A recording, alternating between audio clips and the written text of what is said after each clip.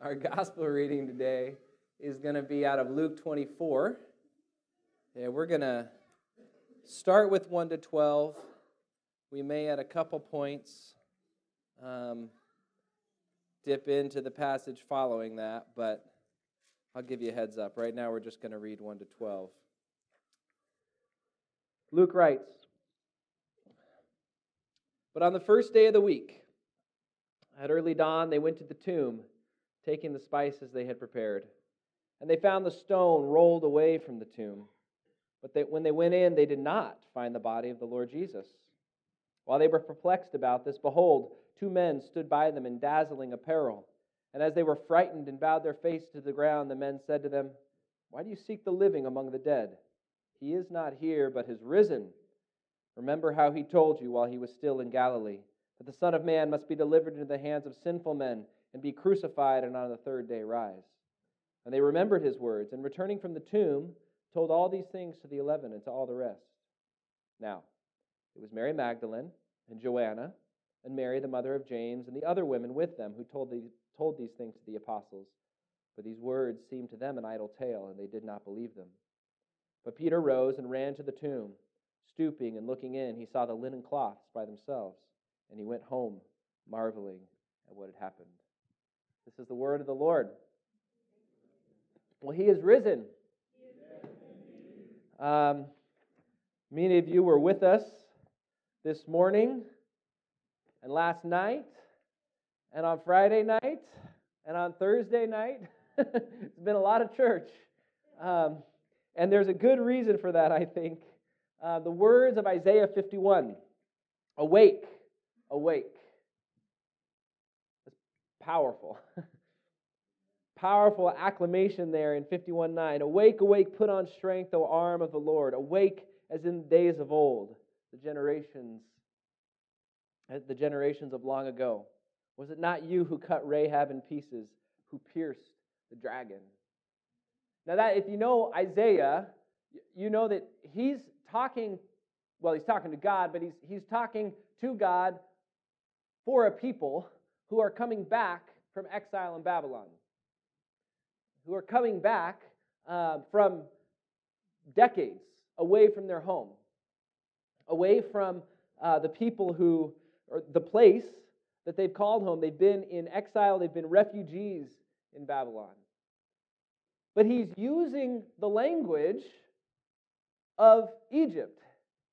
He's using the language, Rahab is Egypt. So when he says, "Was it not you who cut Rahab in pieces, who pierced the dragon? Was it not you who dried up the sea, the waters of the great deep, who made the depths of the sea a way for the redeemed to pass over?" He's talking about God's redemption of Israel out of slavery in Egypt, through the Red Sea, to the foot of Sinai, through the wilderness, and finally into the land of Israel. And so I hear just in this one passage, and then as we read this today on Easter, I hear four different stories. There's the story of Israel coming out of Egypt. There's the story of Israel coming out of Babylon, back home. There's the story of Easter, of Resurrection Day, of Jesus being raised from the dead, that we would read it on this day. And there's the story of Cordova Church of the Nazarene in Sacramento, California, as we read it in this church. So whose story are we in? Whose story are we in? You could read this and you could go, well, it's Egypt and it's Babylon, and then if we're kind of following the line, then Jesus' story must be about Rome, and then our story must be about whatever empire is oppressing me, and then we all get to point fingers at our least favorite empire. We get to pick, if we read it that way, the oppressor that we get to throw off.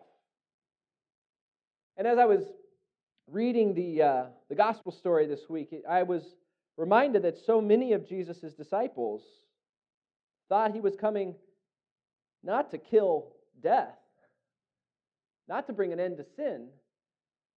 They thought that he was coming to redeem Israel, to liberate Israel from Rome. The problem with that story is that you've got to tell that story and see it enacted in Egypt, And then you've got to see it enacted in Babylon. And then you've got to see it enacted in Rome. And over and over and over again, you need a new Messiah, whether it's Moses or Isaiah or Nehemiah or whatever Jesus was supposed to be or whoever our Messiah is supposed to be today. And you just always kind of need to have this new Messiah who's coming to throw off the new oppressor. Because in that cycle, somebody gets thrown off, and then once someone gets thrown off, somebody rises up. And the people who rise up always tend to look a lot like the people who just got thrown off. Right? We just go on this merry-go-round ride. So victory over who? Or victory over what? Awake, awake. Who's the dragon that gets pierced? Well, we don't know exactly. Someone probably knows. I don't know exactly. But it's the wickedness of Egypt. It's the sea of the deep. It's the gods that surrounded and supported and held up Egypt that God would pierce in order to be able to bring his people out. It's the powers of the sea that were dried up so that he could bring his people through. The deep and impassable place has become a road. What we come to here in Christ, what we come to here on Easter, is the redemption and the liberation from the great enemy. We come to the redemption and the liberation that Egypt and Rome and Babylon and United States or Russia or whoever today is our sort of empire that needs to be thrown down. We come to the defeat of that enemy that all of those empires mimic. We come to the defeat of the one that all wickedness and power and sin is trying to be like. So, let me not get ahead of myself. The women early on that Easter morning, Jesus died on a Friday. The Sabbath is pretty critical in the Jewish understanding and life. And so they bring his body down because it'd be pretty desecrating to have a dead body hanging up through the Sabbath, especially kind of a big Sabbath like the Passover. So they bring his body down, they put him in a tomb. The women can't do what they would normally do for a body to honor, to respect, to care for it on that Friday, and they're not allowed to do it on that Saturday, so they hold off until Sunday morning. Right? Being good, observant, faithful Jews, they hold off until Sunday morning. Sunday morning, they're on their way to the tomb as early as they can at daybreak. And what do they find? The stone rolled away, and no body inside. Not nobody inside, but no body inside. Because there is somebody inside. The somebody that's inside is men in dazzling clothes, angels, angelic witnesses, creations of God who are present to witness to this moment. Right? And they say, "Why do you seek the living among the dead? He's not here, but he is risen. Remember how he told you while he was still in Galilee, that the Son of Man must be delivered into the hands of sinful men and crucified and on the third day rise." And then they go, "Oh yeah." And they remember his words, and returning from the tomb, they told all these things to 11 and all the rest. Okay. Jesus still alive, right? And there's always this desire, right, Jimmy, to zoom into that moment. What would it look like when he took that first breath again? What would it look like when his eyes popped open, right? When he sat up? How did he get the linen clothes off? Right? One gospel tells us he just kind of passed through them, but the headpiece was folded up. So I don't know what that's all about, right? But that's the thing is, in the Gospels, that's not the point. The point is not how it happened. The point is that they're there in the tomb, that Jesus is raised, and we know that he's raised because not only is his body not there, but there's actually a not divine, but celestial witness, this angelic witness to the fact. These people in dazzling clothes. Jesus, this is important, Jesus has become strange to his own friends. Jesus, the risen Christ, in his resurrection body becomes in a way unrecognizable to them. And we have all these stories in the Gospels of people encountering Jesus after his resurrection. Until he's opened their eyes, they don't know who he is. He's become strange.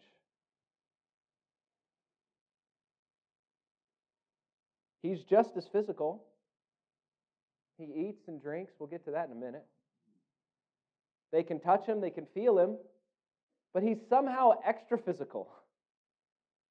He's somehow a kind of physical that witnesses to something that's coming, something that is yet to come.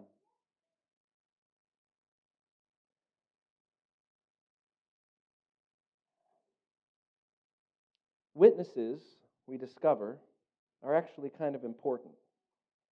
Witnesses are important in Scripture. Witnesses are important in our own lives. I know that you all know about the greatest maritime tragedy in American history, right? Any guesses? Wrong. Why would I use that example? You're really close, though. The Sultana. The tragedy of the Sultana. 1865, just a couple days after the end of the Civil War. There was a steamboat on the Mississippi going between St. Louis and New Orleans.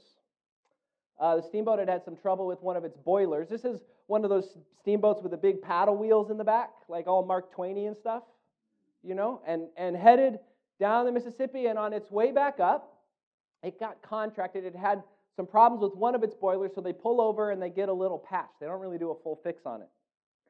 And they get contracted as they're at that stop to take Union POWs who had been captured by the South, Union POWs back to the North. Okay? And here's the thing, they were getting paid by the head. Right? They were getting paid per person. So the Sultana, which is rated to carry, was like 365 people, 376. They're getting paid $5 for every enlisted man and $10 for every officer. And they cram over 2,000 people onto this boat. And it's April, so the Mississippi is at flood stage because of the spring thaws. Trees and rocks and, poorly planned houses, all kinds of things are in the river and just flowing down. And the waters are freezing. As the Sultana is coming up the river, that boiler that didn't get fully repaired but just kind of got patched, that boiler explodes. The fire spreads and blows all the way through the ship. One of those big paddle wheels gets blown off into the river and floats down. There was a father and his son standing on the shore, and they heard a bang, and they walk out and just see this paddle wheel floating down the river. And over 1,800 people died. 300 more than the Titanic. Now, this was April 27th, 1865. 12 days after Abraham Lincoln had been shot. Right? And the country has just spent all kinds of time hearing about the Civil War and death and all sorts of things going on. And so news of this explosion, news of this tragedy just didn't quite make it out into the world. People just didn't know about it because the witnesses were so overwhelmed with other things.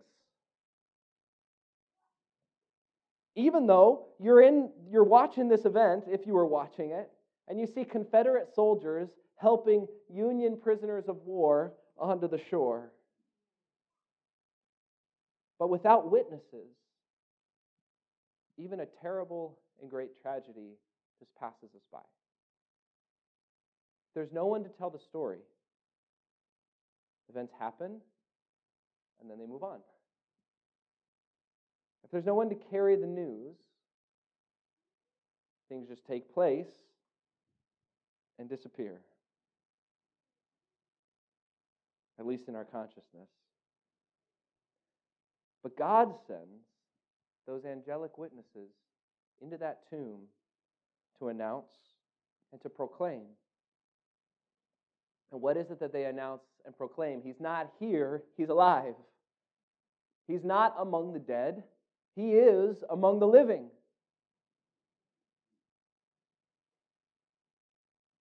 Those angels then send those women to announce and to proclaim. They leave the tomb, hearing the news from the angel. In Luke's story, they haven't even yet seen Jesus, but here they go with the word that the angels told them back to the 11 to tell them. What started as absence, what started as a body not being in the tomb, becomes pretty quickly, because of the witness, because of the words of the angels, because of the words of the women, it becomes a presence. It goes from absence, there's nothing here, the thing I expected hasn't shown up, to presence. Now I don't understand why, but I know that something has gone on. And now I've got to fit my life around that something. Now I've got to fit my life around the fact that Jesus is alive, and that changes everything, but I can't quite tell you why. They aren't yet able to put words to it. This really importantly parallels something in Luke's gospel. In fact, it parallels the very beginning of Jesus' life. Jesus is born and laid in a manger, probably in a cave, probably in a place that was cut out from the rock, probably in something a little bit like a tomb.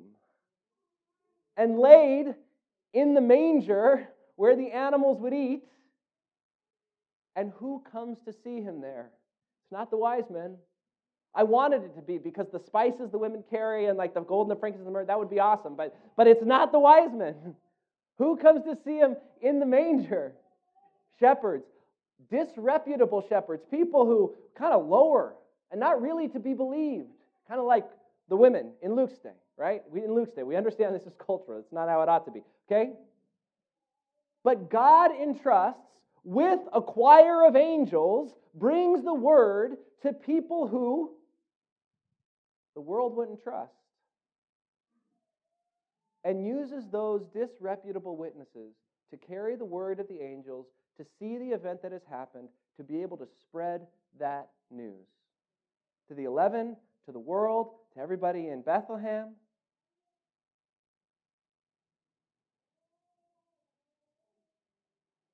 Both the women and the shepherds meet God in a way that no one had before. The shepherds meet God as a baby in a way that nobody had before. The women meet the risen Christ in a way that nobody had before. Nobody had had these encounters, so they're walking into the situation not knowing what to do with it. And then comes Luke's next story. That very day, two of them, this is verse 13 and following, two of them were going to a village named Emmaus, about 7 miles from Jerusalem. And they were talking to each other about all these things that had happened. While they were talking and discussing together, Jesus himself drew near and went with them, but their eyes were kept from recognizing him. These are two disciples, two men who have followed Jesus, who've walked with him, who saw everything that happened in this last week, who have even heard the news we discover that Jesus has been risen, but don't know what to do with it, so they take off. They're walking along the road, and they encounter a Christ that they don't recognize.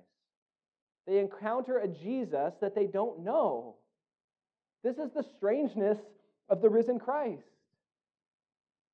As much as we want to make Jesus personal, as much as we want to make Jesus' voice one that we recognize, we also need to know that there is something more going on. There is something incredible. There is something fantastical and miraculous about this Lord. These two disciples are looking for something else. They're looking for a Christ figure, right? They're looking for somebody who's going to come and do what they think the Messiah will do. A leader to liberate. What they find, remember that cycle. What they find instead is not a Messiah who enters into the same cycle of liberation and oppression, what they find is the Messiah who destroys the need to look like your oppressor. What they find is the very Savior who destroys sin and death. So that in that cycle of liberation and oppression, as we become liberated, we don't have to become the oppressor. As we become freed, we don't have to become like the people who were holding us down. As we get set free from those things that we know own and contain and constrain us, sin and death and all of its minions, we don't have to be like sin and death and all of its minions. I hope you see how different that is than the world. I hope you see how transformative it is once we get that into our heads and into our hearts. That we're so freed from sin. We are so freed from the fear of death. We know that we're going to pass through death by faith and enter into that same resurrection that Jesus has entered into before us. And so we're able to live with this sort of power and freedom that we don't have to become like the people above us.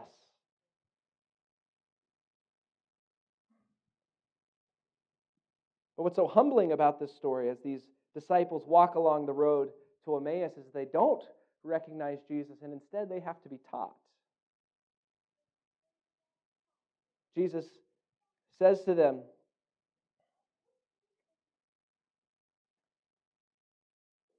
he says, "O foolish ones and slow of heart to believe all that the prophets have spoken. Was it not necessary that the Christ should suffer these things and enter into his glory? And beginning with Moses and all the prophets, he interpreted them in all the scriptures, the things concerning himself." The women, the shepherds, the disciples, they have to learn ultimately from the angels and from Christ himself what has happened.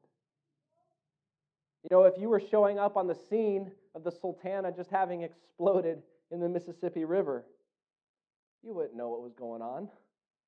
A giant paddle wheel floating down the river, people pulling each other out. And in the same way, we need the scriptures opened up to us. When we come to the gospel, it's like, that sounds like great news, but I don't really know why. That sounds like great news, but I'm not actually sure how it impacts things. And sometimes we just have this vague sense that the gospel is this powerful thing that's out there, but we're still looking for the way that it contacts us. Right? We're still looking for the way that it enters and changes and turns us inside out. And we've seen it happen to other people, but we're still struggling with how it happens for us. We need to be taught. We need to be taught by Jesus in prayer. We need to be taught by the church. Not because the church is in that cycle of, liberation and oppression, but simply because the church is the people who have had this long interaction with Jesus and with the Spirit. Right? So there's wisdom there that goes deeper than any one person. What Jesus comes to teach those disciples on the road to Emmaus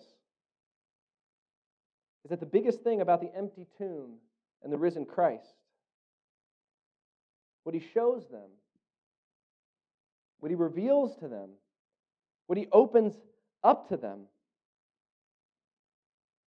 that the storyteller, the one who wrote this story, the very Word who spoke at the beginning of creation, the God who was revealed on the side of Mount Sinai in a bush that burned and was not consumed, the God that brought Israel out of Egypt and established them in the promised land and sent them off to Babylon and brought them back from Babylon. This same God, this storyteller, he reveals that in fact he is the main character of the story. What they don't know, they know that there's a storyteller, but they think that Israel is the character. Jesus comes in and shows them from the very beginning that he's the one who's told the story and that he is the main character. It may be normal to you to hear this, that all the scriptures point to Christ. That all the Scriptures opened up, if you go deep enough into them, you discover at the bottom that Christ is there. And then they get to Emmaus. They've been walking quite a ways, and they're liking what this guy is saying, so they invite him in. They still don't know who he is. They invite him into the table, and here's Jesus, the guest at the table. But he stands up like the host. It says, when he was at table with them, he took the bread and blessed and broke it and gave it to them. And their eyes were opened, and they recognized him. And he vanished from their sight. They said to each other, did not our hearts burn within us while he talked to us on the road, while he opened to us the Scriptures? And they rose that same hour and returned to Jerusalem. And they found the 11 and those who were with them gathered together, saying, the Lord has risen indeed and has appeared to Simon. Then they told what had happened on the road and how he was known to them in the breaking of bread. Christ reveals himself there at the table in that room in Emmaus.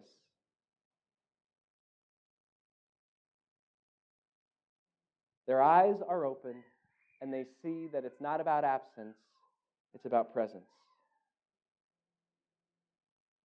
As we come to this table, as we come to this communion, to this fellowship, so often we can come with a sense that it's a reminder that Christ is not here. We can come with the idea that I eat this little piece of bread and I drink this tiny little piece of juice, and it's just sort of a reminder that, I'm doing this sort of symbolic thing that shows me that Jesus isn't really here yet. And yes, the meal should build expectation for us. But we should also know that as we eat that bread and drink from that cup, it is the very body and blood of Christ. It is Christ's presence, really, with us. If we've been at the meal, if we've been reconciled to God, because again, that's here what this table is. When we come to the table, we come to eat a meal of reconciliation, of communion, where we commune with the Lord. I mean, if you go to a wedding, and it's not a wedding you're very happy about, but you got to go, you have to be there, right? If you go to the reception, guess what? You're in this thing. There's this sort of, you can hold mental reservations all you want, but you show up and publicly display a sort of confirmation of what's happening, and then you show up to the wedding and you eat the food that they bought, and you dance on their dance floor, and you have a good time and go to the party and all of this stuff. Like, to some extent, like, you've agreed to that marriage. And there's something like that going on here at the table. We come to communion with the Father. We say, look, Lord, whatever you say about yourself, that's what is true. So even if I hold reservations in my heart or in my mind, I ultimately lay them down in order to eat this meal. When we come to the meal, we become the people who bear the marks of that meal.